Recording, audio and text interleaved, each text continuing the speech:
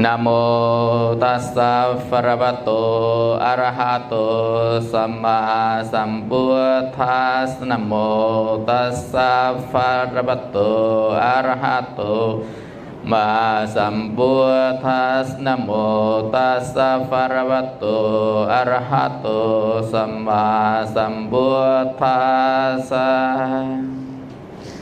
Nam mô Bổn Sư Thích Ca Mâu Ni Phật. Kính thưa cùng toàn thể quý vị Phật tử thân mến, thì hôm nay chúng ta học bài 38 thiền Vipassana của lớp giáo lý chùa Xá Lợi hàng đêm tối thứ ba vào lúc 7 giờ. Chúng ta đang học ở phần một cái bài kinh, đó là bài kinh Chuyển Pháp Luân, cũng là bài kinh Tứ Diệu Đế, tức là con đường đạo cao thượng, Ariya Magga, và những cái 4 cái sự thật cao thượng, đó là Ariya Satcha. Do đó mà hôm nay chúng ta học buổi thứ hai là nguyên nhân của mọi đau khổ ở trên đời, gọi là tập đế.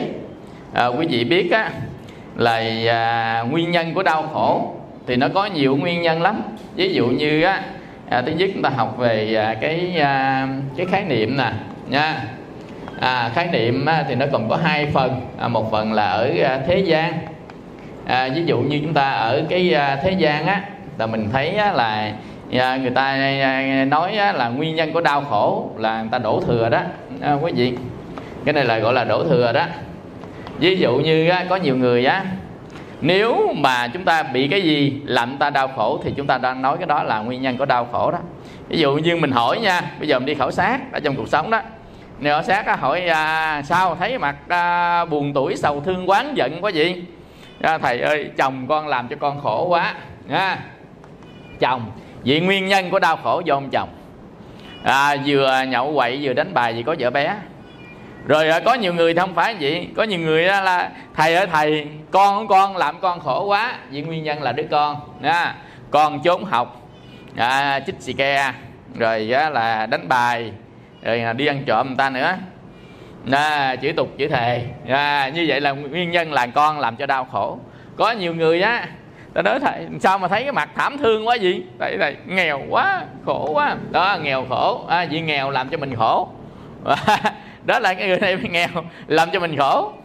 Nên có những người thấy mặt hết ham đi đến chùa đi là cái lưng cong hỏi sao cái mặt mày bí xị đó, thầy bệnh quá.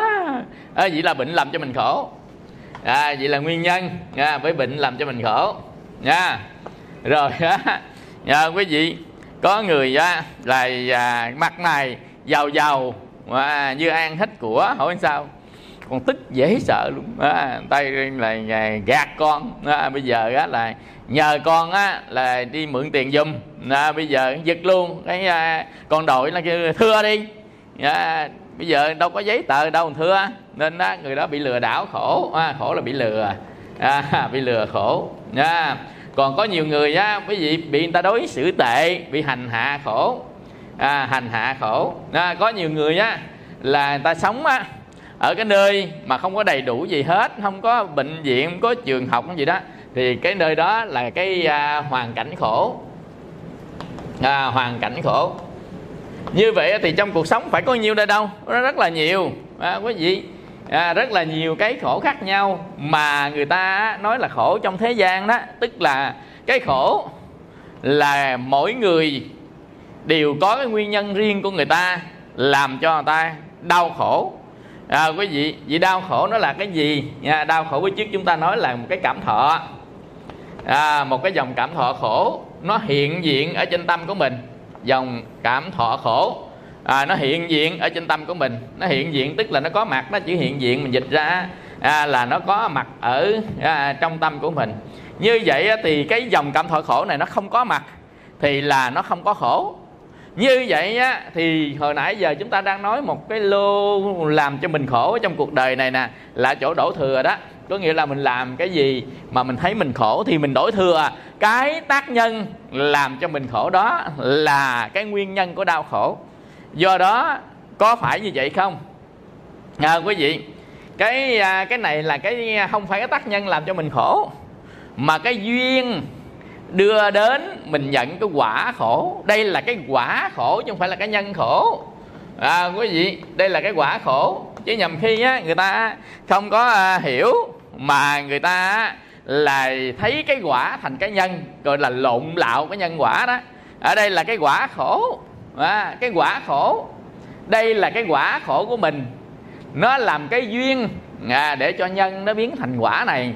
Như vậy đây là cái quả khổ của mình chứ không phải là nhân khổ. Bây giờ chúng ta đang học gì? Học nguyên nhân mà. Tức là nhân nào làm cho nó khổ? Tất cả các cái hiện diện trên đời này đều có nhân trước đó của nó. Trong cái quy luật của nhân quả, quy luật của nhân quả nghiệp báo, thì không ai có thể là sai chạy được. Cho nên khi mà chúng ta nhìn cái quả hiện tại này làm cho chúng ta khó chịu, là bất hài lòng, là không hài lòng đó, khó chịu, nên Hòa Thượng Thanh Từ Ngài định nghĩa địa ngục ở trên lý đó, Ngài nói là địa ngục là nơi bất như ý. Ngài định nghĩa gì đó. Người ta hỏi địa ngục là ở nơi đâu, thì Hòa Thượng Thanh Từ Ngài dạy rằng địa ngục là nơi bất như ý, nơi bất như ý, nơi bất như ý.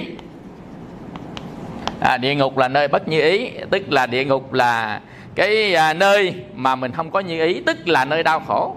Nên mình không có như ý mình đó là mình rất là đau khổ. Còn cái gì mà như ý thì là mình không có đau khổ. Nên địa ngục là nơi bất như ý, là ở trên lý á. Quý vị, như vậy thì ở thế gian với con mắt phàm của mình mình thấy đau khổ là những cái quả mà ngày hôm nay chúng ta đã nhận được nó.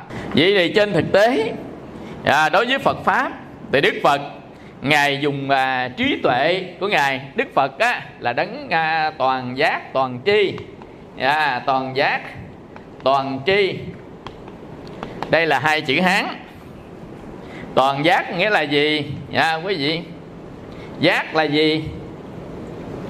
Tri là biết, giác là sự tỉnh thức, giác là tỉnh thức. Còn tri có nghĩa là biết. Luôn luôn lúc nào cũng tỉnh thức, luôn luôn lúc nào cũng biết, là người có tri giác, có tri có giác. Còn bà đấng toàn giác thì là tỉnh thức mọi lúc. Còn mà chúng ta không có toàn giác có lúc tỉnh thức, có lúc không. Còn toàn tri là cái gì cũng biết, còn chúng ta có cái biết cái không, thì nên không được gọi là toàn tri được. Có cái chúng ta biết, nhưng có cái chúng ta đâu có biết. Nhưng Đức Phật cái gì Ngài cũng biết, nên đó được là đấng toàn tri. Còn cái gì Ngài cũng tỉnh thức. Tỉnh thức là gì? Tỉnh thức là xảy ra cái gì chúng ta cũng nhận diện, thì đó gọi là tỉnh thức. Ví dụ như cái người thức và người tỉnh, thì đối với cái người thức và tỉnh, thức và tỉnh đây thì ngược lại với thức là ngủ, ngược lại với tỉnh là mê, ngược lại với tỉnh là mê, ngược lại với thức là ngủ. Như vậy ngủ mình còn biết gì không? Ngủ cái gì xảy ra mình có biết không? Vậy thì ngủ và mê cũng không biết nữa. Nhưng ở đây không phải là biết, mà ở đây chúng ta không có nhận diện được những cái gì đang xảy ra. Không nhận diện. Cái nhận diện này là cái giác. Còn cái biết, cái đối tượng nhận diện mới là cái tri. Cái tri là cái rõ biết, còn cái giác là nhận diện. Nên lúc nào mình cũng nhận diện những cái đang xảy ra hết. Nhận diện, bây giờ ví dụ như mắt, cái gì mà nhảy qua con mắt mình cái là không sót một cái gì, một cái sắc pháp nào mà nó nhảy qua con mắt mình thì không bao giờ bỏ sót. Thì cái đó là con mắt mình là nó giác đó. Cái tánh giác của con mắt là luôn luôn lúc nào. Nhưng mà mình có cái là mình để ý, có cái thì không. Có nghĩa là cái gì nó đi qua mắt mình thì có cái mình nhận diện, có cái mình không nhận diện. Thì cái con mắt mình là nó không phải là tỉnh đâu. Con mắt mình nó đang mê đó. Nên chúng ta đang mê một cái gì đó. Mê cái này là chúng ta không biết những cái xung quanh. Quý vị thử coi. Ví dụ như chúng ta mê thì chúng ta phải dùng căn để mà trải nghiệm cho đối tượng chúng ta mê. Có nghĩa là mê là gì? Là đối với cái đó mình thỏa mãn dục đối với đó. Ví dụ như mình nhìn cái bông hoa mình thấy rất là dễ chịu thì bắt buộc là chúng ta phải càng chú ý về cái bông hoa đó. Thì Đức Phật á, nói là nắm giữ tướng chung, nắm giữ tướng riêng, là chúng ta nắm giữ những cái tướng chung và tướng riêng. Thực ra tướng chung và tướng riêng á, thì là một bộ phận hoặc là toàn bộ phận, người ta gọi là tổng tướng và biệt tướng. Thì là mình cố bám vào đó, mình không muốn rời ra những cái gì mình dễ chịu. Dầu cho nhìn, dầu cho nghe, dầu cho ngửi. Mình ăn cái ngon mình muốn ăn hoài phải không? Ăn hết cái bánh rồi còn lụm cái nữa, hết cái bánh rồi còn lụm cái nữa. Thấy người ta ngó ngoan ngó lại, người ta không để ý lụm cái nữa. Quý vị thấy chưa?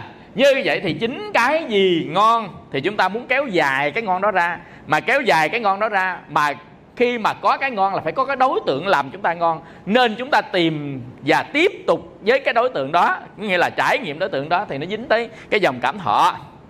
Đó là thọ lạc. Nên cái tỉnh là gì? Cái người mà tỉnh thì không có cái gì mà họ không biết chứ á. Tỉnh, phải không? Còn người thức á, là cái gì họ cũng biết. Đang nói tới cái sự mà diễn lý. Nên cái người mà thức tỉnh á, thì là người không ngủ và không mê.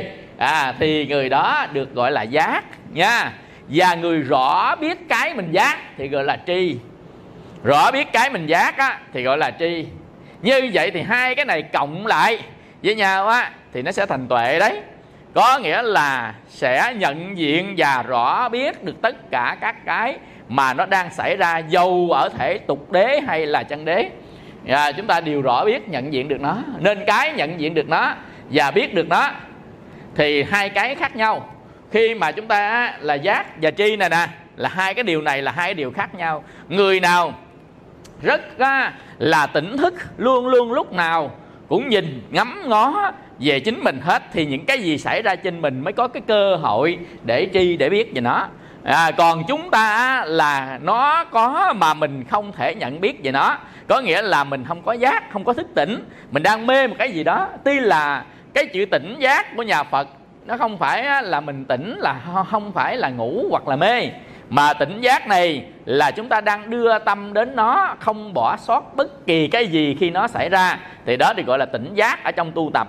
Còn chúng ta mượn cái từ tỉnh với chữ thức này để chúng ta nói lên cái đó mà thôi.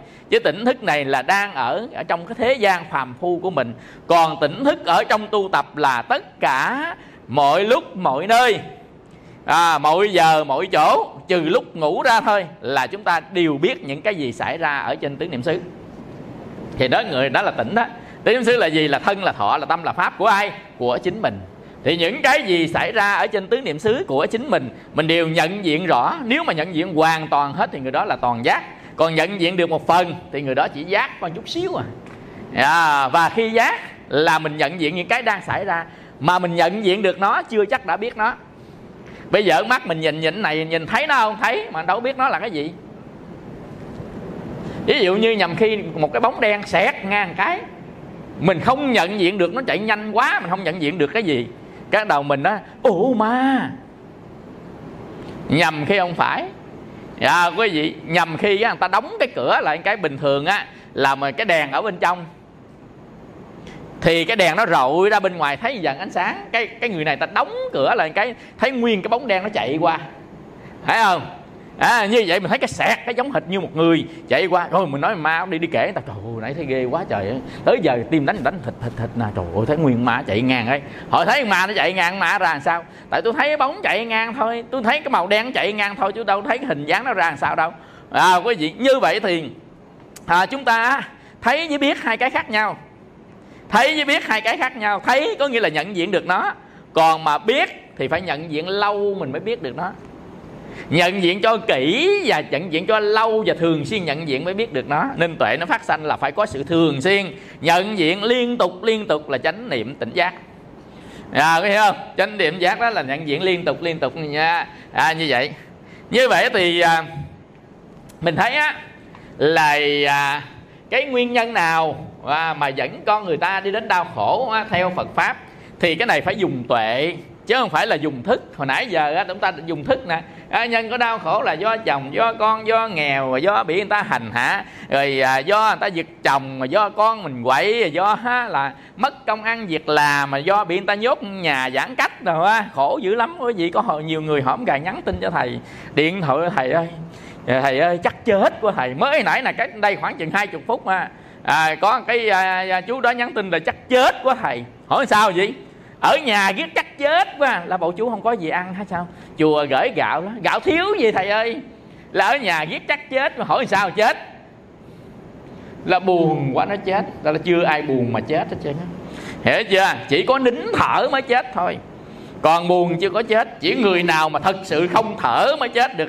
Bây giờ chú còn thở không? Ông là vẫn còn. Mà bây giờ ở nhà không ra đường. Hỏi sao vậy? Ta giăng dây ngoài trước cửa, giờ không ra đường được chắc chết quá. Ở kiểu này chắc chết là không. Chừng nào hết thở tôi mới tin là chú chết. Còn thở thì còn sống. Nên mình muốn kiểm tra sống chết, cứ đưa tay lên lỗ mũi mà nghe khì còn sống vậy thôi, hiểu không? Nên đâu có gì đâu chết á. Quý vị, cái người đó là sao? Tại vì quý vị, người ta buồn, người ta khổ là tại vì giới thức của họ, cái nhu cầu của họ mà họ không thỏa mãn nhu cầu, không thỏa mãn nhu cầu. Nhu cầu là gì? Cái nhu cầu là gì? Cái nhu cầu nó có hai cái loại nhu cầu. Một loại là nhu cầu cần, nhu cầu cần. Một loại nhu cầu muốn. Hai loại nhu cầu khác nhau. Cái nhu cầu là gì? Là cái cần thiết yếu, đúng không? Như vậy nó có hai loại nhu cầu, nhu cầu cần và nhu cầu muốn. Nhu cầu cần là gì? Bây giờ ví dụ nha, cái thân mình sống là phải nhờ cái chất bổ dinh dưỡng, dưỡng chất, phải không? Như vậy mình cần phải có ăn, có uống, có mặc để bảo vệ cái thân mình. Như vậy là ăn, uống, mặc, nghỉ, ngủ. Đó là cái thân mình cần. Nếu mình không ăn, không uống, không mặc, không nghỉ, không ngủ thì là đai chắc luôn rồi, chết chắc rồi. Tại vì cái thân của mình nó cần những cái này nè: ăn, uống, mặc, nghỉ, ngủ. Đó là cái nhu cầu cần. Quý vị, như vậy cái chú hồi nãy đó, khi mà giãn cách đó, ổng ở nhà, ổng có ăn, có uống, có mặc, có nghỉ, có ngủ, nhưng mà ổng là ổng chết. Quý vị hỏi cái đó là gì? Nó sanh qua cái nhu cầu muốn. Nhu cầu muốn thì nghĩa là gì? Quý vị, ổng muốn đi chơi, ổng muốn đi chơi nha. Con đường có lá me bay, chiều chiều ta lại cầm tay nhau về, còn nhốt ở nhà lấy đâu còn cầm đi chơi. Quý vị, còn chiều chiều ông đi hát karaoke, viên cương lá rơi thu hàm ơi gì quá trời luôn. Bây giờ không đi được. Quý vị, rồi đó là nhu cầu nhậu, có bạn có bè xung quanh, quý vị nhất tí giải thiên sầu. Rồi nhu cầu chạy xe lạng lách ở ngoài đường, rồi đó là nhu cầu đi tắm biển, rồi vân vân. Tức là cái đó nó không phải là cái nhu cầu cần. Cần gọi là thiết yếu. Quý vị, cần gọi là thiết yếu. Còn ở đây là nhu cầu muốn. Nhu cầu cần thì nó có giới hạn, còn nhu cầu muốn là nó vô hạn. Quý vị, nhu cầu cần thì nó giới hạn, nhu cầu muốn thì nó vô hạn. Quý vị, nhưng mà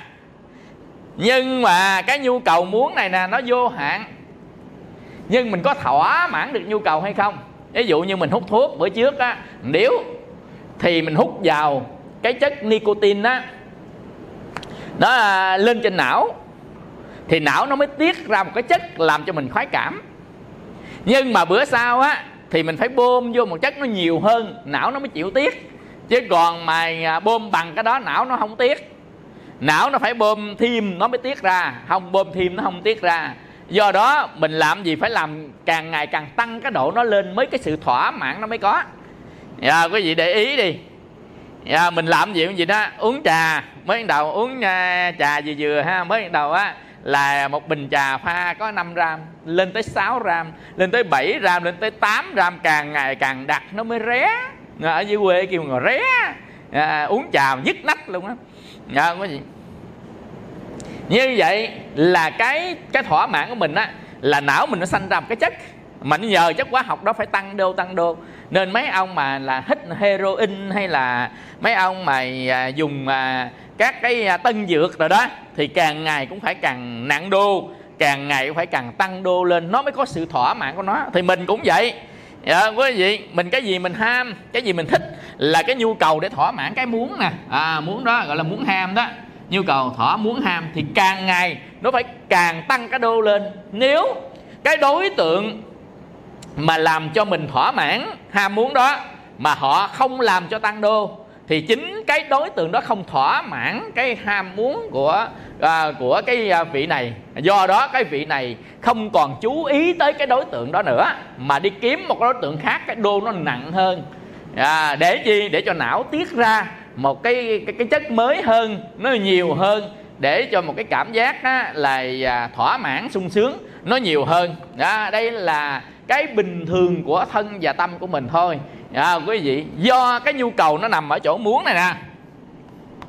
Quý vị, mà con người ta thì càng ngày càng già.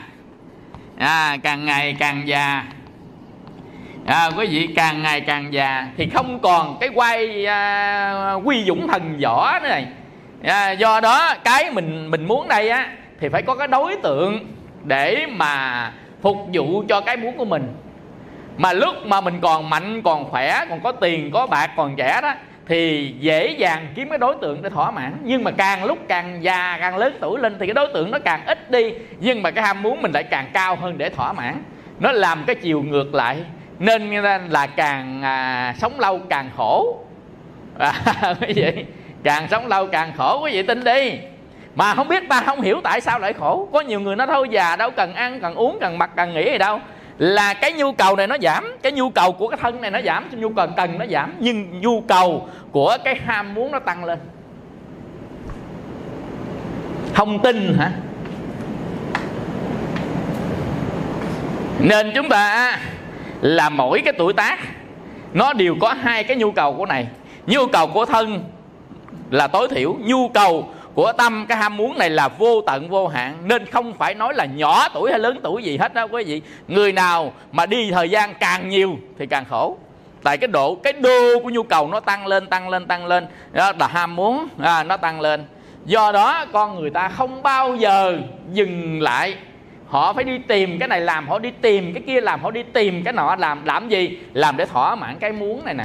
Chứ không phải là nhằm khi cái ăn cái mặc họ đầy đủ hết trơn, họ đi kiếm cả đời là đủ tiền. Ngân hàng tiền gì, sổ đen, sổ đỏ gì đầy đủ trơn. Tiền bạc đầy đủ trơn, vàng bạc đầy đủ trơn. Nhưng mà họ vẫn thấy thiếu. Đâu phải hồi 16 tuổi nói hôm nay trời nhẹ lên cao, tôi buồn không hiểu vì sao tôi buồn. Hôm nay 70 mấy 80 cũng nói lại câu đó. Hôm nay trời nhẹ lên cao, tôi buồn không hiểu tại sao tôi buồn. Nhưng hai nỗi buồn này nó khác nhau. Quý vị, tức là không có thỏa mãn. Quý vị hiểu không? Nên trong cái cuộc đời này quý vị muốn đi tìm một cái hạnh phúc chắc khó lắm. Quý vị, khó lắm, thấy khó chắc nè. Làm sao thỏa mãn nhu cầu này? Cái nhu cầu của thân này có thể thỏa mãn được nè, bởi vì ăn uống mặc nghĩ nào có thể thỏa mãn được. Nhưng nhu cầu của tâm này nó là vô hạn, nó phải tăng đô. Nên cái người nào để kiếm đi sự thỏa mãn, cái tham dục để vừa ý khi theo tuổi tác không bao giờ có. Nên đừng có bao giờ dại dột mà đi tìm cái hạnh phúc. Khi càng lớn tuổi rồi mình đi tìm cái đối tượng này làm cho mình hạnh phúc, tìm cái kia làm mình hạnh phúc, tìm cái nọ làm mình hạnh phúc, không bao giờ có, chỉ là ảo mộng phù du thôi quý vị. Nên Đức Phật Ngài dùng tuệ chi, Ngài mới thấy nhân khổ. Ngài mới thấy nhân khổ. Ngài dùng tuệ chi, Ngài mới thấy nhân khổ. Tức là cái trí tuệ của Đức Phật, Ngài nhìn qua nhân duyên mà được Ngài thuyết ở trong Kinh Hoa Nghiêm trùng của nhân duyên sanh khởi. Ngài mới thấy hiện thực thế gian này là khổ ưu não, khổ ưu não ở trong thế gian này. Mà tại sao khổ ưu não? Tại vì người ta đang sống. Sống thì có già, có bệnh, có chết. Già, bệnh, chết là người ta đang sống, có già, bệnh, chết. Mà tại sao người ta đang sống là tại vì người ta có sanh ra, nên người ta có già, có bệnh, có chết.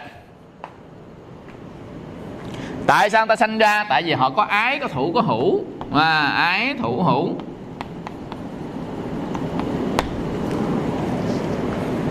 Tại sao có ái hữu? Hữu tại vì họ có xúc, có thọ.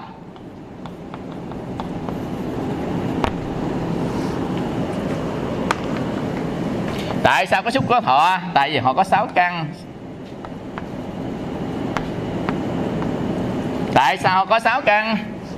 Tại vì họ có thân và tâm.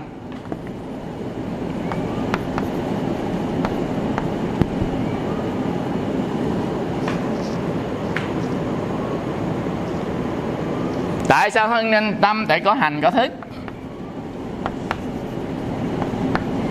Và tại sao có hành, có thức? Là tại vì họ có vô minh, ái dục và phiền não.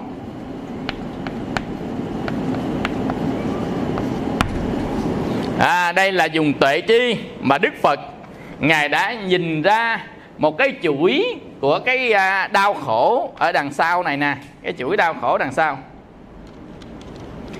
chuỗi sầu bi khổ u não. Đây là cái quả mà chúng ta đang mang. Bất kỳ chúng sanh nào ở trong tam giới thì đều có cái quả này. Như vậy thì bắt đầu suy luận xét theo sự trải nghiệm, suy luận trên tiến trình sanh tử luân hồi của chúng sanh. Đức Phật Ngài đã nhìn thấy tới cái nguyên nhân ban đầu của tất cả các cái đau khổ đều là do vô minh, ái dục và phiền não. Như vậy thì cái gì làm cho là hành thức để mà nó phát triển? Tức là cái hành, tức là mình tạo nghiệp đó. Hành gọi là tạo nghiệp. Như vậy làm cái gì mình tạo nghiệp để dẫn đi sanh tử luân hồi đó quý vị? Là tại vì chúng ta không biết tạo nghiệp khổ cho nên nó khổ, nên mới gọi là vô minh.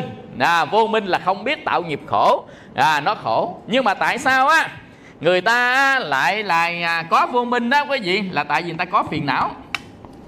Có phiền não, có vô minh. Như vậy bây giờ ví dụ như cái ly nước mình trong vắt nè, nếu mà mình để mực, để cát, để đá đổ trọng thì cái nước nó không còn trong nữa, nó trở thành đục. Như vậy trở thành đục. Mà nước đục thì không thể nhìn thấy thấu, xuyên thấu, không thể nhìn thấy đáy đó được, thì đó gọi là vô minh. Như vậy thì vô minh là gì? Do nhiều thứ ở trong đó. Như vậy cái tâm mình vô minh là do nhiều cái phiền não, do nhiều phiền não, nhiều phiền não.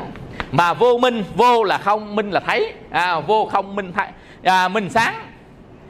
Như vậy đó thì vô minh có nghĩa là không sáng. Không sáng là tối thui, tối thui, tối mò, tối mù, tối mịt nha. Tối mò đi đó ta gọi tối mò. Tối như cái người không thấy đường ta gọi là tối mù. Rồi là tối mà nó mờ hết, không thấy gì hết gọi là tối mịt nha. Rồi tối mà đi đụng nhau một cái gọi tối ôm. Dân gian ta gọi nhiều tối khác nhau lắm, tối này tối kia, tối nọ. Nhưng mà cuối cùng là do ổng bị vậy vô minh là không nhận ra nên nó tối. Gì sao vô minh? Là tại vì có phiền não. Nên cái người hay giận, hay hờn, hay ghét, hay ghen đó thì người đó gọi là vô minh. Vô minh là không sáng. Không sáng nên không có nhận thấy được cái gì hết. Mà không nhận thấy cái gì hết, hoặc là nhận lầm cái này với cái kia, nên ở đời người ta gọi là ngờ u ngu. Đây gọi ngu nè. Gọi vô minh, người ta chịu gọi ngu, người ta đánh mình. Nhưng mà vô minh tức là ngu đó. Vô là không, minh là sáng. Không sáng tối, mà tối không biết gì hết trơn, biết bậy không mà ngu. Quý vị nhưng nói ngu người ta không chịu, nói vô minh. Dạ con vô minh mà nói ngu cái bị đánh nha. Thôi kệ, ai muốn vô minh, nhưng mình đừng có nói người ta ở đây tiếng này tiếng thế gian, người ta cho đó là nặng. Như vậy thì tại sao lại là người ta có phiền não? Quý vị, tại vì căn tiếp xúc với trần, mà căn cộng với trần sanh ra thức, căn trần thức, thức xúc thọ tưởng hành, mới sanh ra cái phiền não, mới sanh ra phiền não. Như vậy thì tại sao mà chúng ta lại sanh ra cái phiền não? Quý vị, là chúng ta muốn bảo vệ cái bản ngã. Mà muốn bảo vệ cái bản ngã là để làm gì? Quý vị, bảo vệ cái bản ngã.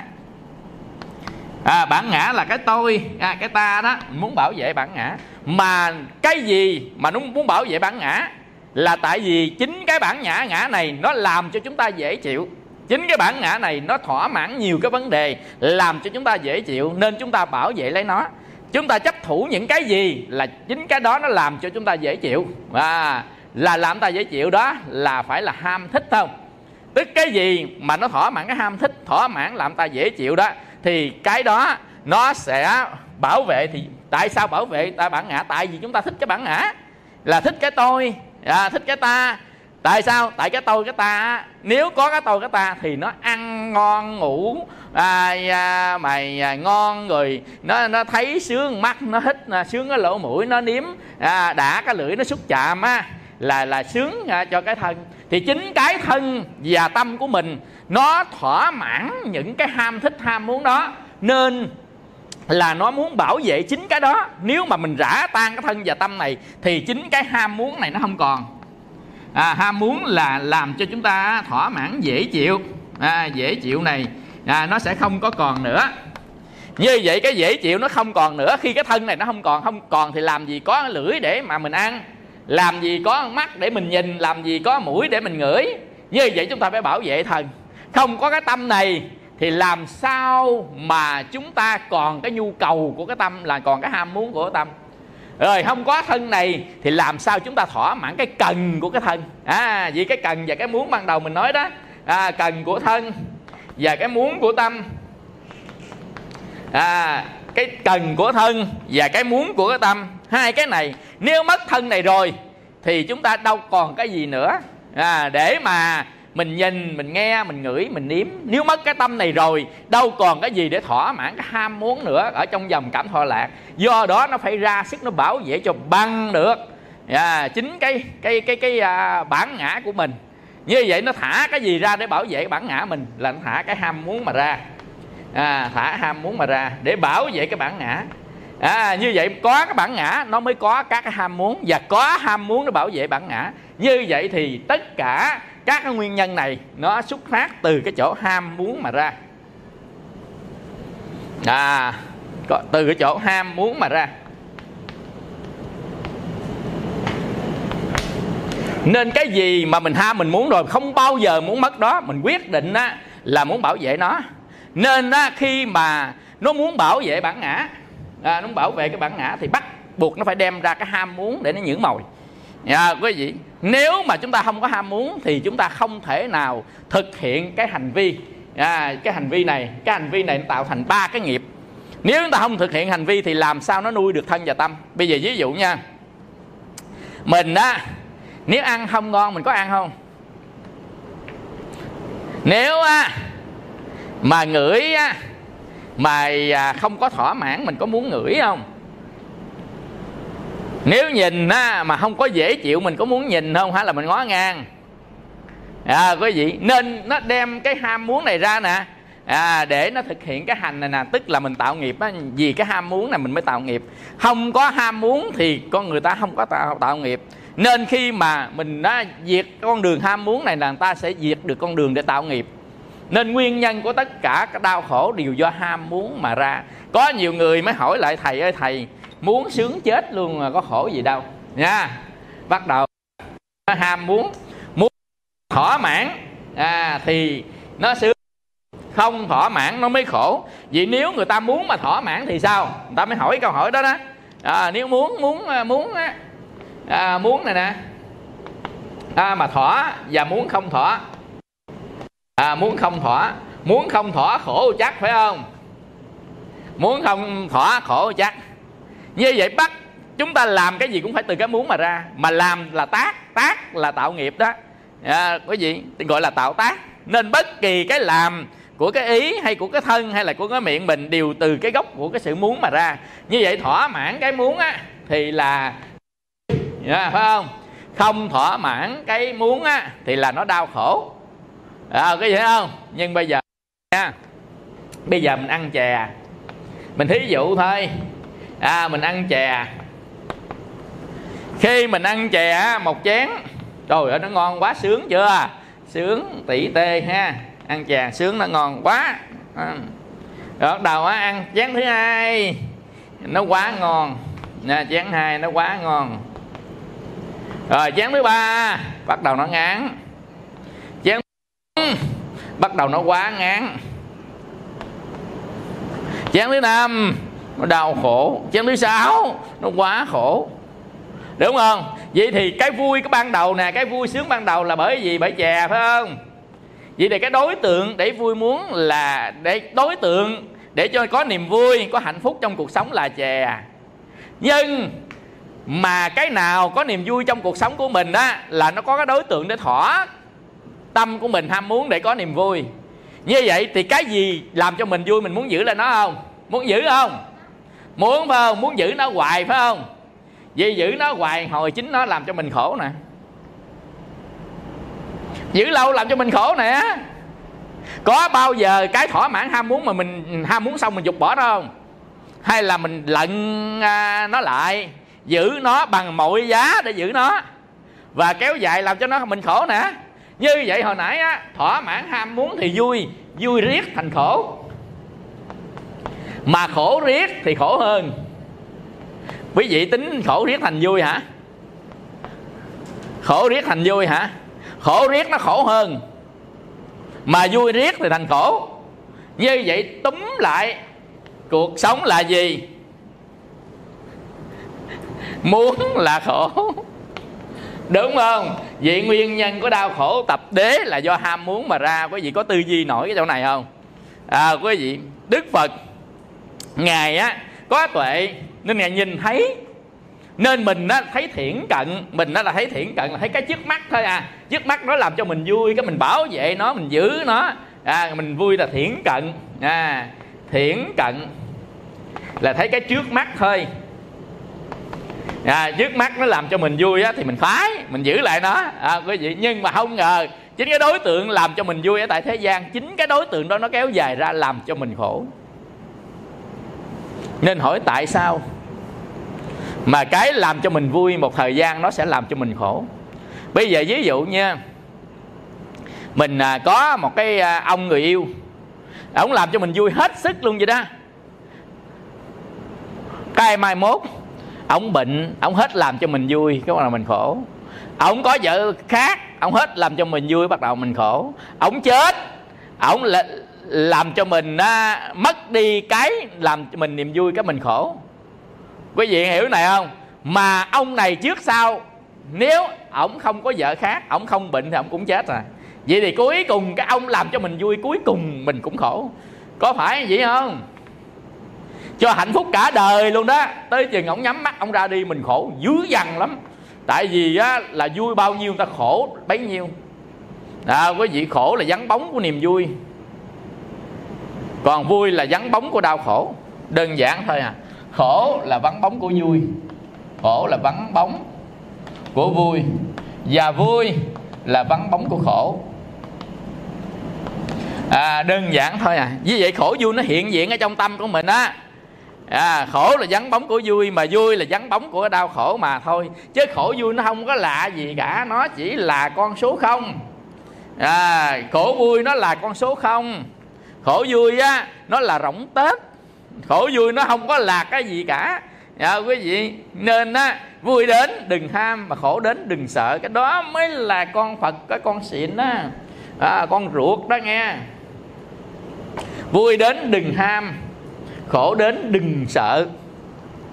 Người con Phật nè, người con Phật, vui đến đừng ham, mà khổ đến đừng sợ. Đừng sợ. Tại sao? Tại vì vui khổ không là cái gì hết đó quý vị. Nó chẳng qua là một cái dòng cảm thọ mà lúc lạc lúc khổ mà thôi. Nếu chúng ta thảy cái dòng cảm thọ đó ra ngoài thì nó cũng không có vui và cũng không có khổ luôn. Nên ta tu á, ta xả thọ. Cái người tu á, để đi đến sự an lạc phải là vui. Quý vị đừng nghĩ an lạc là vui nha. An lạc là không vui không khổ nó mới là an lạc. Chứ vui quá hồi đau tim á, cái người bệnh tim mà vui quá hồi nó cũng đứt trái tim á, mà khổ quá nó cũng đứt trái tim á. Quý vị nên người nào mà tim thòng, tim hẹp, mà tim hở, tim gì đó cũng đừng có vui, cũng đừng có buồn, đừng ham vui mà cũng đừng sợ buồn. Quý vị nên ta tu. Cái người tu á, xả thọ. Cái xả thọ nó khác với thọ xả. Thọ xả là gì? Là thọ không vui không buồn, thọ trung tính, gọi là thọ xả. Thọ là gì? Thọ là một cái dòng trải nghiệm trên cái đối tượng của sáu trần sắc thanh hương vị xúc pháp. Thì mình có cái dòng cảm thọ, mình trải nghiệm lên đó. Cái cảm giác của cảm thọ là khổ, lạc, không khổ, không lạc. Vẫn có cái dòng cảm giác của tâm khi tiếp xúc với đối tượng. Thì đó là vẫn có ba cái dòng cảm thọ. Nên á, ba dòng cảm thọ mình chọn cái dòng cảm thọ xả. Thọ xả là thọ không là thọ xả. Còn xả thọ là khác nha. Xả thọ mới thật sự là cao cấp nè. Cao cấp nè, là đẳng cấp nè. Cấp của tu là xả thọ. Quý vị còn tập tu là thọ xả, là chỉ mới tập tu thôi. Ta thọ xả vẫn còn cảm thọ, nhưng mà ta không cảm thọ vui, không cảm thọ buồn. Ta tập đến là xả thọ.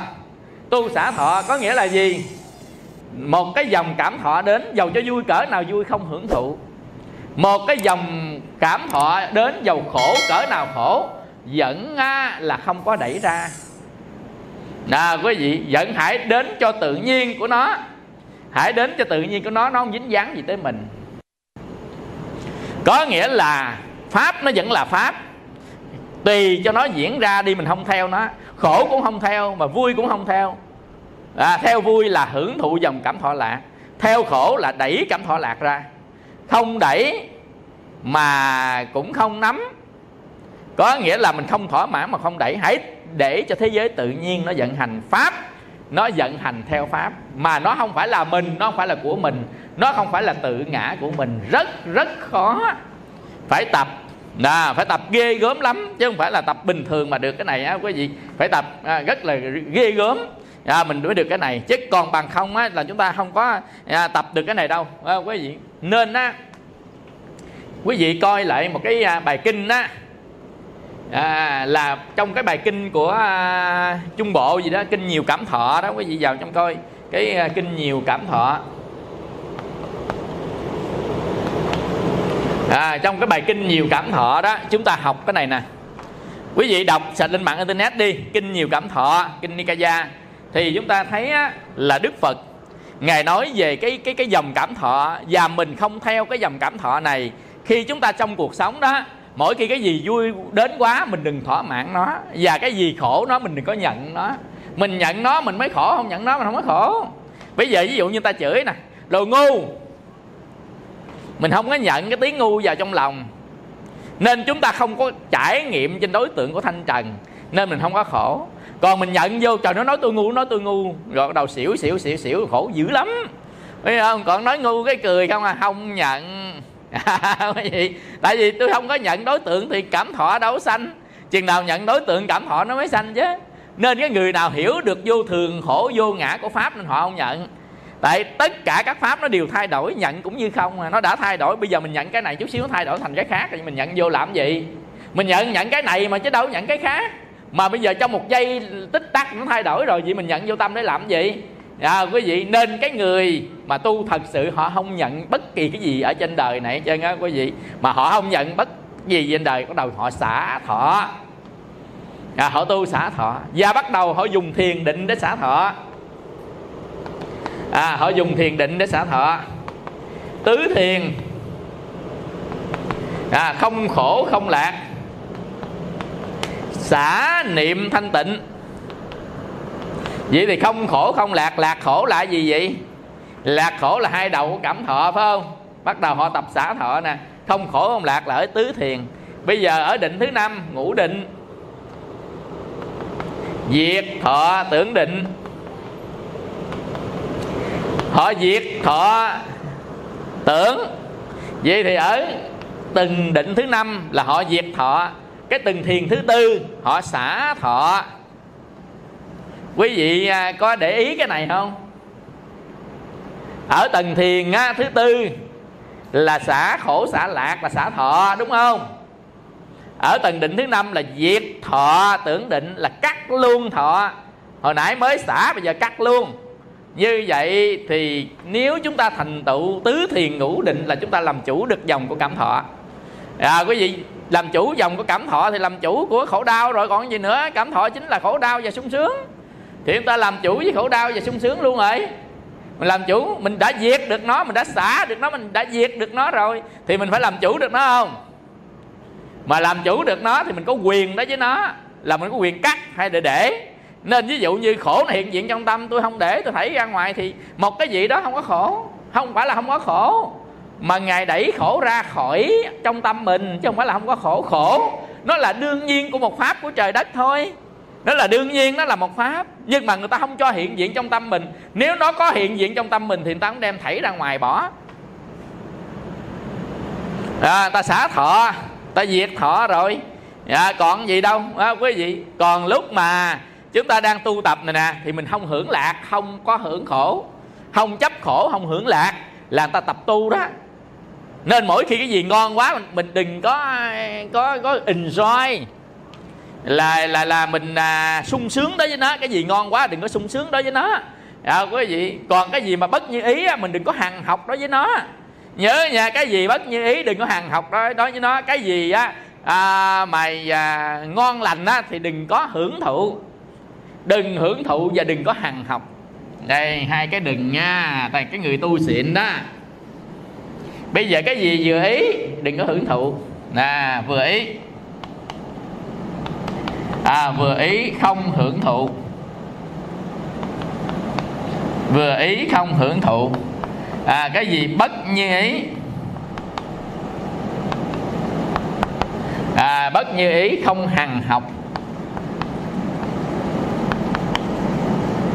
Bất như ý không hằng học. Tập đi. Quý vị, bắt đầu chúng ta đi trên con đường hạnh phúc mới, con đường an lạc mới. Trong cuộc sống luôn luôn lúc nào cũng đụng hai thứ này. Cái gì vừa ý của mình á, bắt đầu mình hưởng thụ enjoy tiếng Anh á. Còn cái gì mà bất như ý, cái hằng học nó đẩy nó ra liền. Nên cái người tu á, quý vị, bất như ý người ta vẫn điềm tĩnh với cái bất như ý. Cái mà làm cho mình rất sướng, rất ngon, mặt rất đẹp, ngửi rất thơm, không có tận hưởng. Nó xảy ra, nó như là nó, mình như là mình, chứ không phải là nó là mình, nó là của mình. Nhớ cái điều này thì tâm mình mới được an lạc. Còn nếu chúng ta mà chạy theo hai cái điều này chỉ có thương đau thôi. Từ chết đến mình thương, không có bao giờ mà được an lạc. Dầu cho tụng kinh ngàn đi nữa mà vẫn là thấy cái vừa ý cái là khoái. Thấy cái gì mà bất như ý cái là hằng học lên là rồi. Tụng cho ngàn biến kinh đi nữa, quý vị cũng không có là cái gì hết trơn á. Tất cả các cái đều do tâm. Mình không khống chế được tâm, mình không làm chủ được tâm, mình không nhìn thấy tâm, mình không hiểu về tâm. Nên chúng ta học này là chúng ta sẽ từ từ học A Tỳ Đàm á, chúng ta sẽ hiểu về tâm. Diệu pháp sẽ hiểu về tâm. Rồi từ từ chúng ta học chánh niệm tỉnh giác. Rồi ta tu thiền quán, tu thiền định. Từ từ chúng ta khắc chế, khống chế nó, ta tóm từ từ. Quý vị đừng có vội vàng gì hết trơn á. Quý vị mới tu ăn chưa đầy mấy hột tương đòi đắc đạo. Có nhiều người là trời ơi, con tu hoài thấy con không thấy đắc gì trơn, thôi con nghỉ tu, bỏ tu. Cái đó mới là ngu đó. Quý vị, mình quân tập phiền não hàng tỷ kiếp mới có tu có mấy ngày kêu thắng hàng tỷ kiếp. Ở đạo lý, ở vũ trụ đâu có cái đạo lý đó. Ông phát tâm tu có mấy ngày mà tu bữa đực bữa cái làm biến tu nữa, ông kêu ông thắng được hàng tỷ kiếp. Nó quân tập là đau khổ, quân tập là phiền não, quân tập ái dục. Mà bây giờ ông tu có mấy bữa gõ chuông còn chưa kêu ra tiếng nữa mà ông đòi thắng được nó hả? Nếu thắng được nó là luân lý của vũ trụ, không có đạo lý đâu. Quý vị, ông phải khổ công nhiều ngày nhiều tháng ông thắng được nó, thì cái đó mới chính là cái đạo lý của vũ trụ. Tại vì ông đã tạo nó quá dày, nó quá cứng, nó quá sâu, nên ông phải bỏ công rất nhiều, ông phải nỗ lực rất nhiều, ông phải đánh nó rất nhiều. Từ từ nó mới tê dại, mình mới chiến thắng được nó. Chứ còn đâu như không, cái ông tính cạo tóc thắng hả? Tính đâu mặc đồ là thắng sao? Ông tính đâu ông lên tụng kinh là thắng đâu? phải chiến đấu. Phải chiến đấu nó. Chiến đấu có lúc thua, nhưng mà thua không phải là thua, bỏ cuộc mới thua. Đến sau không phải là thua. Nhớ quý vị, đến sau không thua, bỏ cuộc mới thua. Đến sau là gì? Ví dụ như mình chạy đua, ta đến trước hết, còn có mình chạy bò lết cũng phải về tới đích, không thua. Nhưng người bỏ cuộc, người đó mới thua. Trời ơi, tu bây giờ tu hoài thấy đắc, nghỉ tu rồi xong rồi đó, bỏ cuộc, thua. Quý vị không? Chứ bây giờ ví dụ như á, mình có cái tâm xấu đó, mình thực hiện một hành vi đó, khi thực hiện rồi mình thấy sai rồi mình sám hối, lần sau thực hiện tiếp. Mình thấy sai tiếp là mình không vượt qua nổi bản thân của mình, cái là mình chán nản quá. Quý vị, mình bỏ, mình không chiến đấu với nó nữa, vậy thì người đó thua chắc rồi đó. Còn vẫn còn chiến đấu thì người đó chưa phải là thua, mà người đến sau thôi, chứ không phải là thua. Nên cái câu này quý vị hãy khắc cốt ghi tâm nha, đến sau không phải là thua, người bỏ cuộc mới gọi là thua. Mà người tu mình thua cái gì? Thua nguyên nhân của đau khổ là thua dục chứ gì, là ham muốn á. Người tu mình là thua dục thôi, thua ham muốn. Ham muốn lên làm bậy, quý vị, đó là mình thua đó. Bây giờ nó ham muốn lên, mình khắc chế cái ham muốn này. Phải bằng tuệ, phải bằng cố gắng, phải bằng luật, bằng giới, bằng bao nhiêu thứ, bằng cả sinh mạng nữa, chứ không phải chơi đâu quý vị. Người ta chiến đấu sinh mạng là gì? Nhằm khi người ta vô rừng sâu núi thẳm, ta tu ta chết chỏng luôn á, là đổi cả sinh mạng luôn. Mà người xưa người ta vẫn phải làm. Kiếp đó làm được, qua kiếp sau ta làm tiếp. Ta nung nấu một cái chí để chiến thắng với nguyên nhân của tất cả đau khổ, vô minh ái dục phiền não. Ta chiến thắng. Kiếp này không thắng, kiếp sau ta chiến đấu tiếp, tiếp tục chiến đấu. Quý vị, gọi là một viên mãnh tướng. Chiến đấu với ai? Chiến đấu với chính mình. Quý vị, nên cái vị thiền giả tu mấy chục năm, ngài mới nói là cả đời ngang dọc trong thiên hạ, tìm mãi không ra một kẻ thù, giây phút ngỡ ngàng ta nhìn lại, kẻ thù chưa nhớ chính là ta. Quý vị quay lại phải chiến đấu với chính mình. Quý vị, mình làm viên dũng tướng. Nên Đức Phật nói ông Kinh Pháp Cú, thắng muôn quân không bằng thắng chính bản thân mình. Là thắng cái gì? Thắng ba cái loại đó đó. Thắng cái gì? Thắng cái sự ngu si, là vô minh, ái dục và phiền não. Vô minh, ái dục và phiền não, ba cái này á, nó làm chủ lấy mình, nó sai mình tạo nghiệp.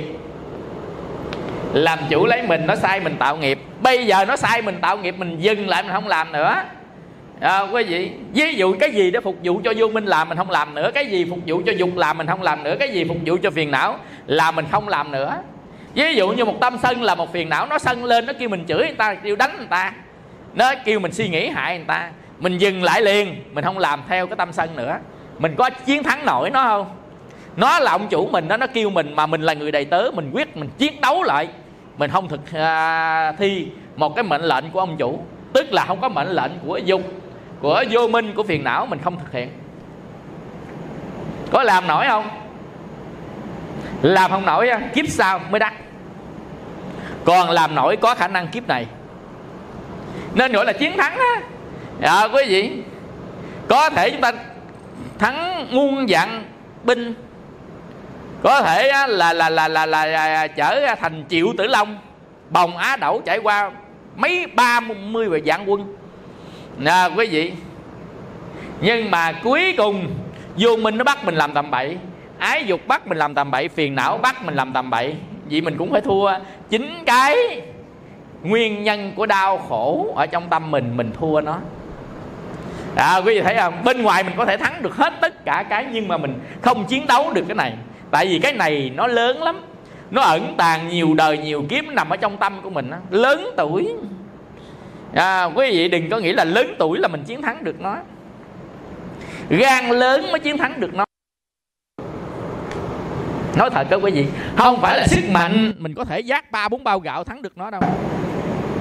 Mà người nào có gan lớn, quý vị, có nghĩa là dám chiến đấu với vô minh, ái dục và phiền não. Có dám không?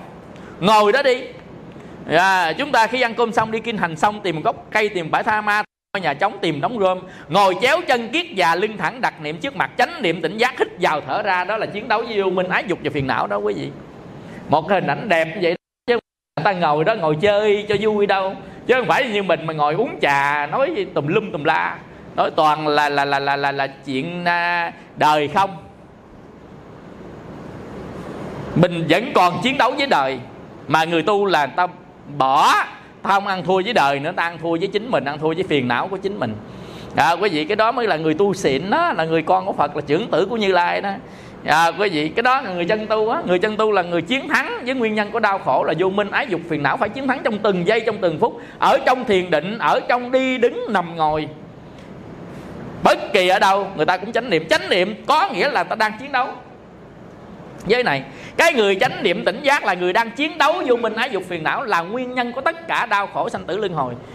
Quý vị, là người chánh niệm tỉnh giác là người ta luôn luôn lúc nào người ta cũng dàn trận, người ta chiến đấu, ta đánh trận, quý vị, liên tục với nó. Còn chứ không phải như là cốc mà nửa tiếng 30 phút là muốn chiến đấu nó, rồi ngày này qua ngày khác nguyên đời là chiến đấu được vô minh, ái dục, phiền não. Không có đâu, đừng mơ cái chuyện đó. Phải nỗ lực bằng tứ chánh cần, phải nỗ lực, phải siêng năng liên tục ngày đêm. Mà mình đã siêng năng liên tục ngày đêm rồi, xung quanh ta ăn thua với mình có ăn thua họ không? Không còn thời gian.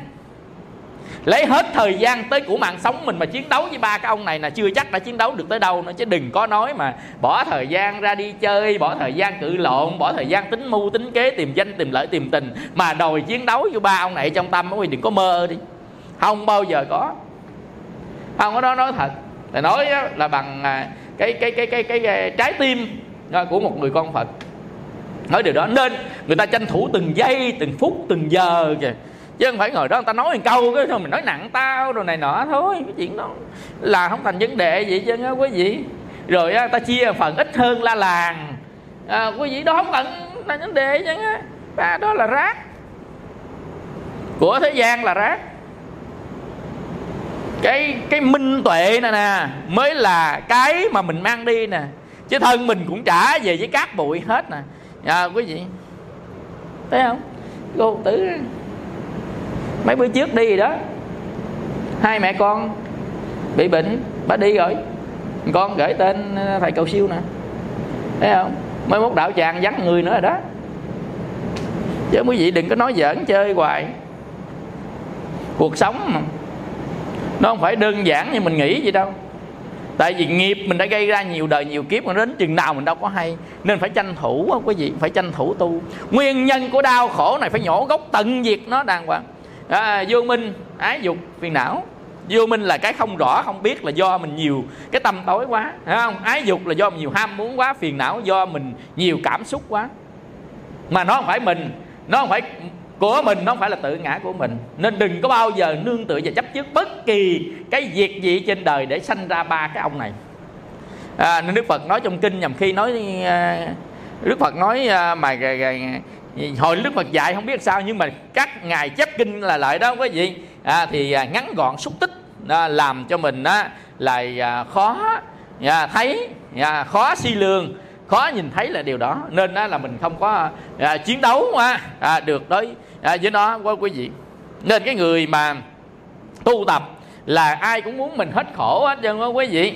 Mà muốn mình hết khổ thì người ta vẫn thích cái mà hưởng thụ, thích cái gì mà sướng, ta vẫn thích cái sướng. Người ta bỏ cái sướng đời, người ta đi vào, người ta giữ cái sướng ở trong đạo. Nên đó gọi là chấp thủ. Nên cái người mà bỏ sướng đời, đi vào, nhập vào trong cái từng thiền định, thỏa mãn cái cảm thọ trong từng thiền định đó, thì cũng bỏ cái sướng này lấy cái sướng kia. Nên Hòa Thượng Thanh Từ ngài nói là mạt vàng hay là bụi cũng làm xuống mắt, là chỗ đó đó. Quý vị, nên cái người tu tập ta dùng tuệ để tu. Tuy rằng nó có một cái cảm thọ lên, nhưng người ta không nương theo thọ đó nữa, người ta xả thọ. Dầu cho thọ đó là thọ tinh thần, dầu cho thọ đó là sơ thiền, nhị thiền, tam thiền, ta mới vượt lên các cái tầng thiền định. Quý vị, còn mình không phải là từ thọ vật chất lên thọ tinh thần, mà mình từ vật chất này sang vật chất khác. Hai đó nó khác nhau. Cái người tu tập là ta đi từ cái cảm thọ vật chất lên cảm thọ tinh thần. Cảm thọ vật chất là gì? Là những cái mà cảm thọ mà sắc thanh hương vị xúc mang đến. Ví dụ như mình được miếng ăn, mình được cái của cải gì đó, mình thành công cái gì đó, là mình thỏa mãn về mặt vật chất. Nhưng mà mình tu tập đừng có đổi vật chất này thành cái vật chất khác thì cũng như không.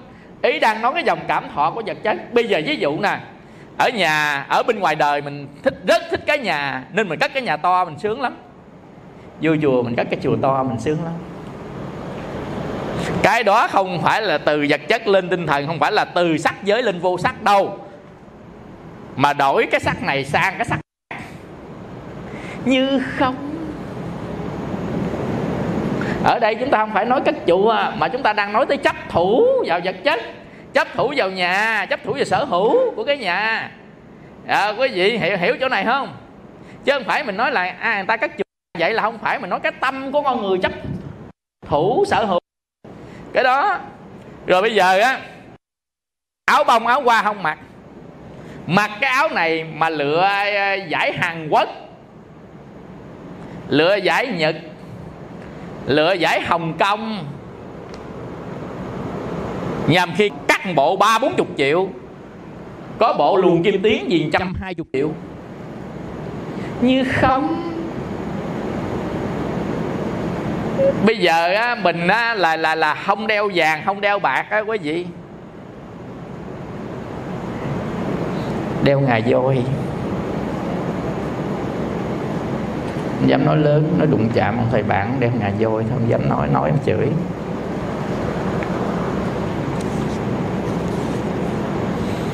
Quý vị thấy không?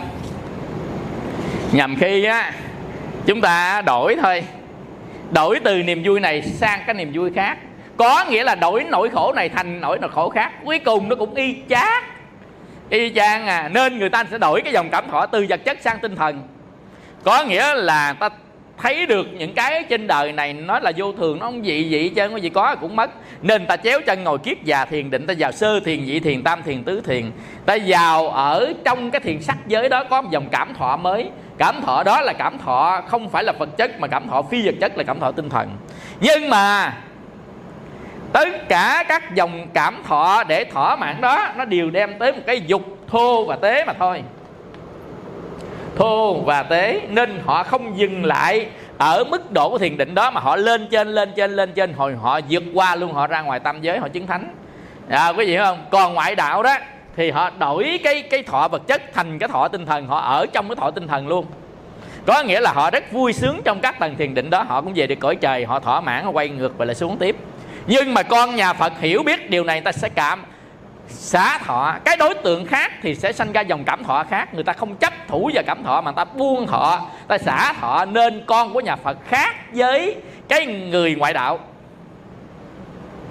Người ngoại đạo không xả thọ, mà người ngoại đạo bỏ cái thọ này nâng lên cái hạnh phúc cao hơn, ta giữ cái đó nên cùng sanh ở cõi trời. Nhưng người ngoại đạo họ hưởng hết phước, họ sẽ đi trong sanh tử luân hồi. Còn con nhà Phật do xả thọ nên cùng sanh cõi trời, nên họ đi đến giải thoát. Hơi đuối chút, nhưng mà quý vị hãy nhớ cái điều này đi. Nó trở thành cái kim chỉ nam đó. Rồi mình đi vào trong cuộc sống. Nên những cái gì ở trong cuộc đời này nhỏ nhỏ nhặt như là cự lộn, như là người này hơn mình kia chút á, quý vị bỏ đi, không lạ gì hết. Bàn bạc với nhau đi để đi đến cái thống nhất. Ví dụ như lụm ba cái ve chai thôi, ông chùa lụm ve chai đi, hai người lụm ve chai cự lộn. Cái gì đó thì thôi mình ngồi nói chuyện nhau thỏa mãn chút xíu cũng độ chùa thôi, thỏa mãn. Bây giờ làm cúng chùa hay là lấy xài chia sao đó. Quý vị chuyện thế gian cũng bỏ một miệng ăn thôi, ăn rồi cũng đi ra thôi chứ có gì đâu. Quý vị mà mình làm cho hư cái tâm của mình. Ví dụ mình nổi sân nổi si lên, đó là cái nhân của địa ngục, của ngạ quỷ, của súc sanh. Nó làm hư cái tâm mình. Chỉ có nhằm khi có 100-200 ngàn bạc mà cho mình đọa xuống địa ngục, mình có khờ không? Khờ phải không? Nên nhằm khi người ta vì 100-200 ngàn mà người ta đọa địa ngục luôn á. Người này mà lừa người kia 100 ngàn thôi đó quý vị, mà người ta dám đánh đập, rồi người ta dám hại người khác luôn. Quý vị thấy không? Rồi lại là đi giết người ta, lấy chiếc xe Honda, thì Honda bán có 2 triệu bạc, giết người, rồi ở tù tử hình, Rồi á là mình bị ân oán kiếp sau theo nó báo nữa. Rồi chết đi bị đọa cảnh giới nữa quý vị. Có 2 triệu nhậu một bữa sạch bách. Quý vị, nên người ta làm cái gì người ta không suy nghĩ cái đó. Rồi bây giờ làm xong thì ngày mai nó như thế nào. Còn mình tu tập cũng vậy nữa, mình thực hiện xong thì ngày mai mốt nhân quả như thế nào đối với mình suy nghĩ đó chút xíu đi. Quý vị, thì người ta sẽ tạm dừng lại một số cái mà người ta không thể tạm dừng. Nên có cái là mình phải lên phát nguyện, gọi là phát tâm Bồ Đề. Rồi mình lên phát nguyện với Phật là sám hối. Rồi mình lên đó là mình phát nguyện với chính mình. Mình là có cái bổn nguyện để tu tập thế nào đó, để mình lấy cái bổn nguyện ra để mình gánh chịu trong cuộc đời này. Nhằm khi khó khăn, khi gian nguy, khi gian khổ thì mình cố gắng quyết chí mình vượt qua. Quý vị, chứ ở trên đời này đã sanh ra kiếp con người rồi, không ai trốn được đau khổ hết đó quý vị. Đau khổ nhiều, đau khổ ít mà thôi. Còn người nào người ta khôn á thì người ta tránh né duyên, rồi người ta quyết quay lại với tâm mình, người ta tu tập. Tất cả các gì của đời người ta để lại cho đời, người ta không ham thích nữa. Hoặc là có ham thích thì người ta cũng khắc chế lấy nó. Người ta cũng phải bước qua từ từ nó và nhìn nhận những cái gì mình đã làm sai, làm quấy đó. Mình cứ nhìn nhận rồi từ từ người ta vượt qua. Từ từ người ta vượt qua quý vị. Chứ không phải là mình tu một cái mình đắc được liền đâu. Nên đừng có bao giờ thấy người ta sai rồi mình trù dập người ta. Thấy người ta sai mình khi dễ người ta, mình cũng sai tùm lum. Quý vị, do đó mình sai cái khác, ta sai cái khác, có thể sai trùng nhau. Nhưng mà cuối cùng cái sai lớn nhất là làm cho tự thân mình đau khổ. Cái sai lớn nhất là tự thân mình làm cho mình đau khổ và làm đau khổ cho người khác. Thì cái đó là người con Phật. Sai lớn nhất người con Phật là tự mình làm cho mình đau khổ. Quý vị, nên còn thời gian, còn sức khỏe, còn tuổi trẻ, chưa già, chưa bệnh, chưa chết, chưa lết đó quý vị. Người ta tranh thủ từng giây, từng phút, từng giờ người ta tu tập. Quý vị, chứ không phải là uống trà nói chuyện dốc, tán dốc cho qua ngày đoạn tháng không có bàn nhau câu kinh câu kệ. Quý vị, nên gắng cố gắng chánh niệm tỉnh giác, rồi tu tập thiền định, làm công quả cho có phước, để mà một mai nghiệp nó tới cũng nhờ phước báo đó mà nó cho mình tai qua nạn khỏi.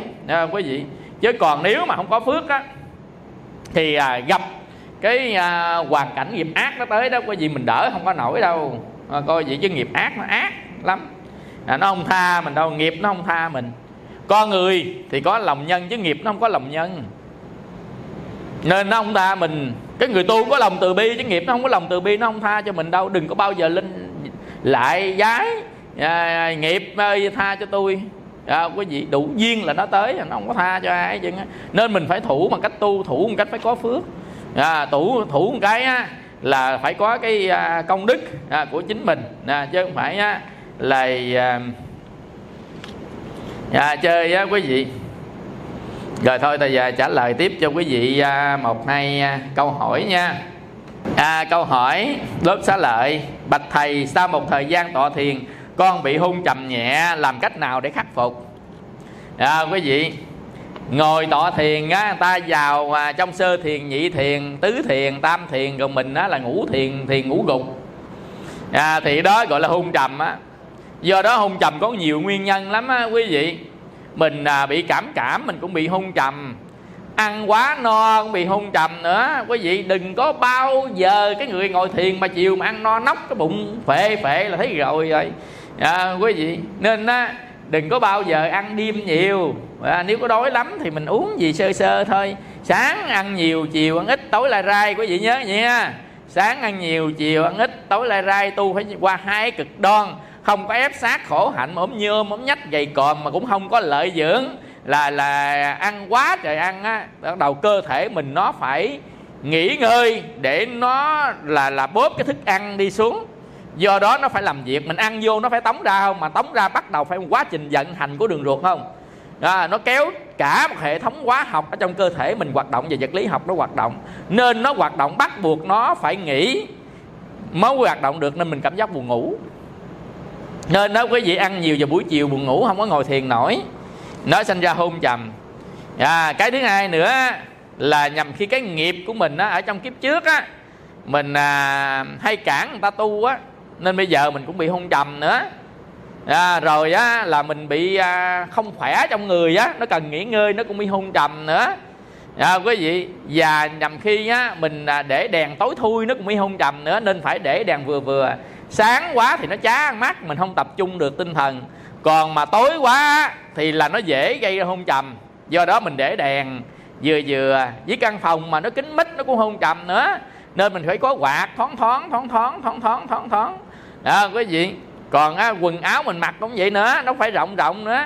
Chứ nếu quần áo mình mặc mà chật ních nó cũng hôn trầm nữa. Nên nó có nhiều cái nguyên nhân, mà trong đó có nguyên nhân lớn nhất là nghiệp. Nguyên nhân thứ hai là ham ăn nhiều quá, cơ thể mình nó phải vận động nên bị hôn trầm. Còn nguyên nhân cái thứ ba lớn á, gọi là nguyên nhân làm biếng tu á, tức không có sự nỗ lực, không có sự tinh tấn tu hành, chân nó làm biếng quá, cũng là nó bị hôn trầm. Nó có nhiều nguyên nhân. Nên cái hôn trầm á, mà mình buồn ngủ quá đó quý vị, thì bắt đầu á, là chúng ta về vật lý á, thì chúng ta phải dò lỗ tai, vuốt mặt, đứng lên đứng xuống, rồi mình tập bên đây, mình vận động lên là nó sẽ bớt đi cái hôn trầm. Nếu mà hôn trầm nữa, ta ra ngoài ta rửa mặt vô, quý vị, có nhiều người ta còn sức dầu vô mắt cho khỏi ngủ nữa. Quý vị, cái đó thì thầy không khuyến khích, sức vô cay không chết luôn, nhắm mắt luôn cái đó là tại vì người ta tự chế ra thôi, nhưng mình đang nói tới sự nỗ lực của người khác đó quý vị. Có thiền sư Ô Sào, quý vị có nghe thiền sư Ô Sào không? Thời cuối đời nhà Đường á, có một vị thiền sư gọi là thiền sư Ô Sào. Quý vị, Sào là cái tổ á, Ô là ông họa. Thiền sư Ô Sào á là ông bị hôn trầm thị miên, nên ông ngồi thiền là ông ngủ gục miết Do đó ông trèo lên trên cái cây tổ họa cho nó, ông ngồi cho nó. Nếu mà ông ngủ gục quá thì ông nhào đầu, cắm đầu xuống dưới cái núi đá chết. Do đó mà sợ chết nên bắt buộc là mình phải đừng có ngủ gục. Quý vị, thì từ nó chiến thắng. Giống như ngày xưa đó, mấy em học đó, là EA đó. Quý vị, lục sáu tam ba gia nhà quốc nước, tiền trước hậu sau, nó có cái búi tóc đây nè. Gục một cái, nên mấy ông thầy á, cột cái búi tóc treo nó, gục một cái nó giật cái đầu mình lên. Nên gục càng mạnh nó giật càng đau. Do đó là cái phương pháp mà đừng có làm cho hôn trầm thị miên. Nên khi mình hôn trầm thị miên á, là phải có nỗ lực tinh tấn thôi. Có nghĩa là mình phải chiến đấu nó, mình nỗ lực phát nguyện lời đại nguyện, thệ nguyện là quyết chí tu hành. Cỡ nào cỡ cũng không nằm xuống ngủ theo nó. Trừ trường hợp mình á, là đi lao động mệt quá buồn ngủ, thì cái đó không chiến đấu được đâu, ngủ đi rồi thức dậy ngồi thiền sau. Cái đó là bình thường chứ không phải là bệnh. Ví dụ như hồi sáng tới chiều mình lao động nặng nhọc, mình tối về mình buồn ngủ, cơ thể cần nghỉ nghe, đó là chuyện bình thường. Khi nào rảnh ngồi thiền. Quý vị hiểu này không? Còn ví dụ như mà mình đã nghỉ ngơi rồi mà nó vẫn buồn ngủ, thì cái đó mới gọi là bệnh hôn trầm thị miên. Còn mình làm mệt quá, cơ thể nó có nhu cầu ngủ là chuyện bình thường, không có gì hết, cứ ngủ đi. Mình chánh niệm mình ngủ, rồi mình tu tập trong cái lúc khác, trong giai đoạn khác. Nên phải có sự cố gắng nỗ lực, dò tay dò đầu và nhấn nguyệt. Nguyệt giống tiền, nguyệt bách hội, có nhiêu nguyệt nhấn hết. Quý vị, còn có nhiều người á, quý vị đang ngồi thiền ngủ gục, ông quay lại ông tán bóp tự tán mình nữa. Là ngủ, giỏi ngủ nghe, ông tán bóp. Quý vị, như vậy nha, là câu hỏi thứ nhất nha. Câu hỏi thứ hai á, là bạch thầy, ở hơi thở thiền viết sai anh ta. Thứ năm, thứ sáu, thế nào là hỷ thọ, lạc thọ? Con không phân biệt được. Mình có thể suy nghĩ đây nè quý vị. Hỷ á, nó là một cái niềm vui mà nó xuất phát từ cái tâm. Còn lạc là cái niềm vui nó xuất phát nguyên nhân từ cái thân. Nhưng mà hỷ và lạc đều là tâm.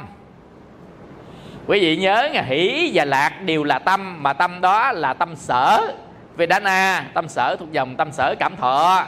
Hỷ lạc đều là tâm. Chứ đừng có bao giờ lạc là nó sướng ở trên thân, còn hỷ là sướng trên tâm là không có phải. Hỷ và lạc là hai cái nguyên nhân đưa đến một cái sự dễ chịu. Nguyên nhân của tâm đưa đến sự dễ chịu người ta gọi là hỷ. Nguyên nhân từ thân mà nó cái cảm giác nó nhẹ nhàng thanh thản đưa đến cái tâm dễ chịu trên cái cảm giác nhẹ nhàng thanh thản của thân đó thì là lạc. Còn cái tâm nó nhẹ nhàng thanh thản đi đến sự dễ chịu thì đó gọi là hỷ. Cái thân nhẹ nhàng thanh thản đi đến sự dễ chịu đó gọi là lạc. Mà hỷ và lạc đều là tâm chứ không phải là thân. Quý vị, chứ không phải mình nói là lạc là thân, hỷ là tâm. Nó không phải. Hỷ và lạc đều là tâm, nhưng mà nguyên nhân để đi đến hỷ lạc đó là nguyên nhân xuất phát từ tâm, hoặc là nguyên nhân xuất phát liên quan tới thân mà thôi. Đó là hơi thở thiền thứ 5, thứ 6 trong kinh nhập tức sức tức niệm. Câu hỏi thứ 3: bạch thầy, sau một thời gian tọa thiền, hơi thở con thanh nhẹ và thở ra thở vào rất ngắn, thì không tác ý theo 16 hơi thở thiền được. Trong cái 16 hơi thở thiền đó quý vị nhớ là chúng ta thiền định thì không có quán, mà quán thì không có định. Chúng ta tu tập 16 hơi thở là mình tập thở và mình tập quán sát trên tướng niệm xứ trong lúc mình ngồi mình thở, mà mình không có quan sát hơi thở rõ ràng như là thiền định. Do đó mà nếu mà chúng ta tu tập thiền định mà thiền hơi thở của thiền định thì chúng ta bỏ tất cả cái quan sát đó, mà mình quan sát qua một lần để cho chúng ta rõ biết, rồi chúng ta quay về cái hơi thở, dùng thiền Anapanasati để chúng ta quan sát hơi thở. Mà quan sát hơi thở thì chúng ta phải tìm một cái điểm để quan sát, mà cái điểm quan sát là cái điểm trên môi dưới mũi, là điểm chỗ này nè. Mà mình quan sát một điểm chỗ này thôi, chứ không phải quan sát theo hơi thở ra, theo hơi thở vào trong bụng là tầm bậy đó nghe. Nên có nhiều người nói là hơi thở ra đi ra theo, hơi thở dài vô đi xuống rồi đăng điền rồi nói tầm bậy. Đó không phải là tập võ dẫn nội công rồi đâu nghe. Quý vị, mà hãy để ý một chỗ, tại vì định nó chỉ một chỗ. Định nó có không hai chỗ, mình không có chạy theo cái hơi thở ra vào kiểu đó, nó không có định được đâu. Định nó phải là gom tâm đúng một chỗ. Có nghĩa là tâm của mình đứng một chỗ chỗ đó, đứng một chỗ chỗ đó. Rồi lúc đó thì tầm tứ nó sẽ xuất hiện cho mình. Ban đầu là mình cố tâm, mình chú ý một chỗ, đừng có buông nó ra. Có nghĩa là mình hãy dồn hết cái năng lực của mình để mình kéo dài 1 giây, 2 giây, 1 sát na, 2 sát na, 3 sát na.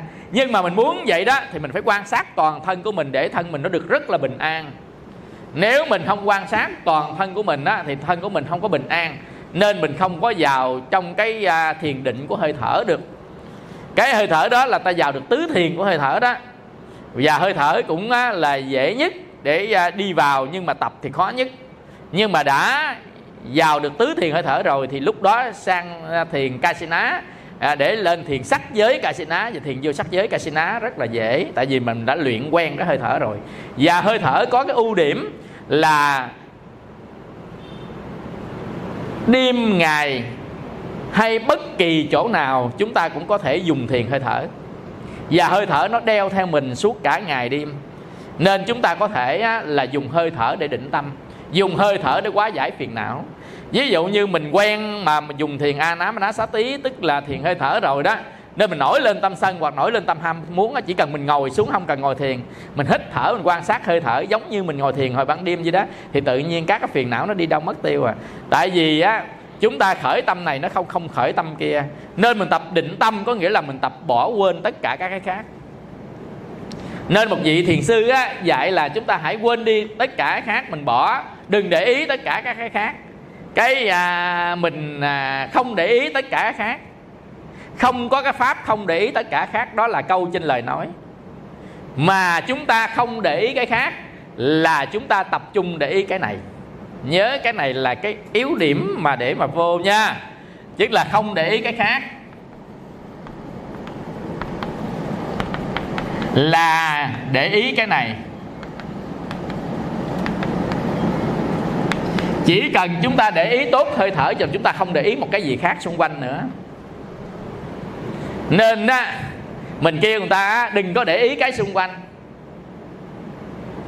Có nghĩa là vị thiền sư kêu mình hãy chú tâm vào hơi thở. Mà tại sao á, vị thiền sư không nói mình chú tâm vào hơi thở? Tại nếu chúng ta nói chúng ta chú tâm vào hơi thở á, thì người ta mới nói là những cái xung quanh tùm lum hết, sao con chú tâm vào hơi thở? Nên thì vị thiền sư mới nói tiếp là ông đừng có để ý những cái xung quanh. Chứ thực ra nó là một thôi. Có nghĩa là chú tâm vào hơi thở. Nếu đã chú tâm được thì không có chú tâm xung quanh, tức là đã không để ý. Nên bữa đó có cô Phật tử đi đến là thầy có cách nào làm cho con quên bẵng ông chồng con được không? Con nhớ tới ông con nổi máu.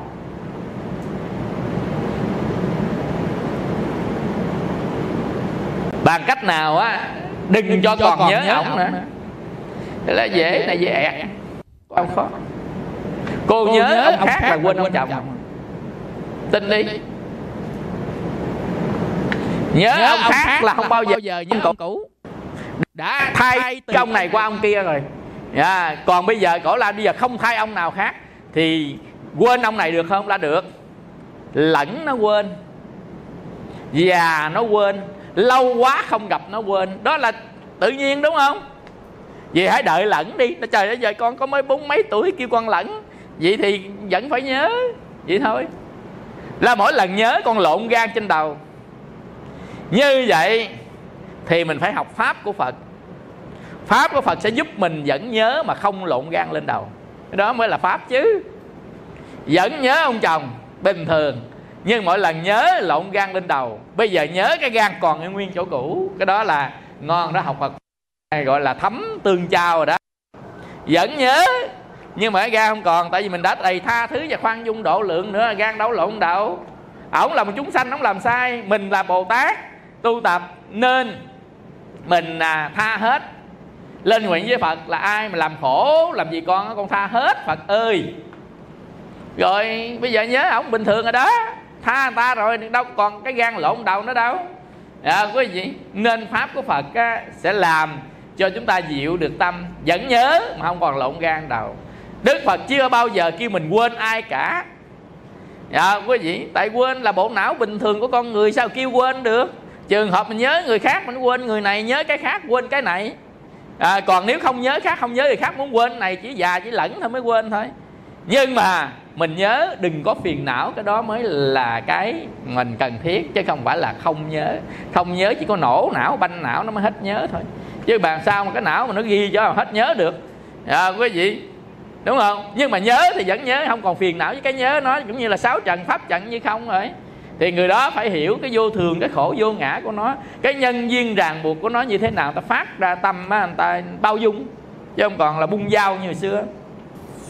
Cái câu 3 này còn khúc mà hồi nãy chưa hết à.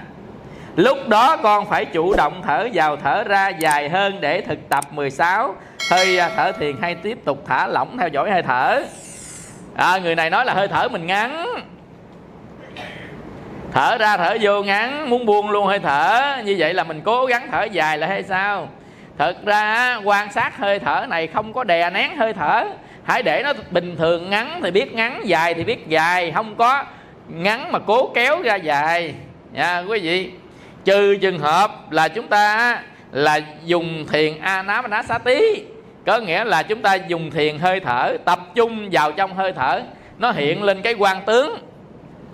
Cái lỗ mũi mình đây nè, lỗ mũi mình đây nè, cái miệng mình đây đó. Cái lỗ mũi mình đây, cái miệng mình đây, thì mình tập trung cái hơi thở ở đây nè. Ban đầu á, cái hơi thở nó ra vô, hơi thở ra vô và hiện lên cái quang tướng ở đây, ánh sáng. Như vậy có cái ánh sáng nó hiện lên chỗ đó rồi á, thì thường á, đầu tiên là ánh sáng hết trên cái vùng mặt mình luôn. Người ta thấy ánh sáng nó hiện lên vùng mặt luôn, rồi từ từ người ta mới gom được ánh sáng về đây. Nhưng mà quý vị đừng có để ý cái ánh sáng, mà hãy để ý cái hơi thở của mình. Để ý riết á, cái hơi thở với ánh sáng nó nhập vô một. Lúc nhập vô một á, thì cái đó mới gọi là tợ tướng.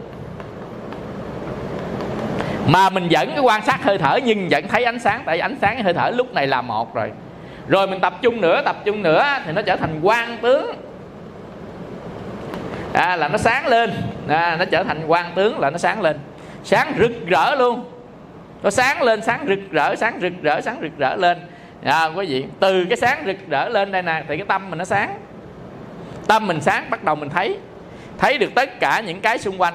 Đó là mở con mắt thứ ba, mắt dương tiễn á. Dương tiễn có mắt thứ ba ở chân giữa đó, mình ra mở mắt thứ ba ra mình thấy. Lúc đó chúng ta sẽ dùng tâm hộ kiếp của mình mới soi. Tâm hộ kiếp mình mới soi, mình mới thấy là tầm tứ hỷ lạc định. Thấy 5 cái chi thiền này, lúc đó chúng ta được sơ thiền. Chứ không phải sơ thiền hên nó vào sơ thiền, không có cái vụ hên.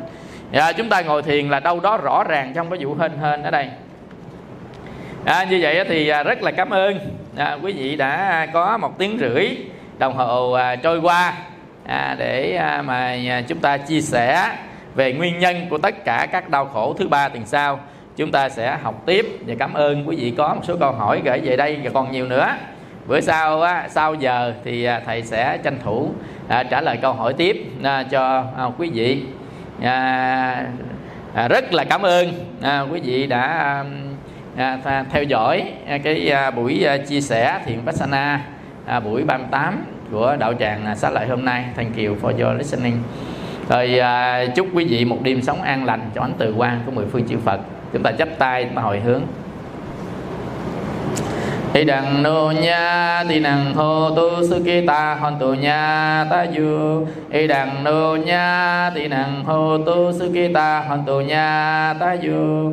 Thì đằng nô nha thì năng hòn tu sukita hòn tu nha ta yu. Thôi chúng ta nghỉ.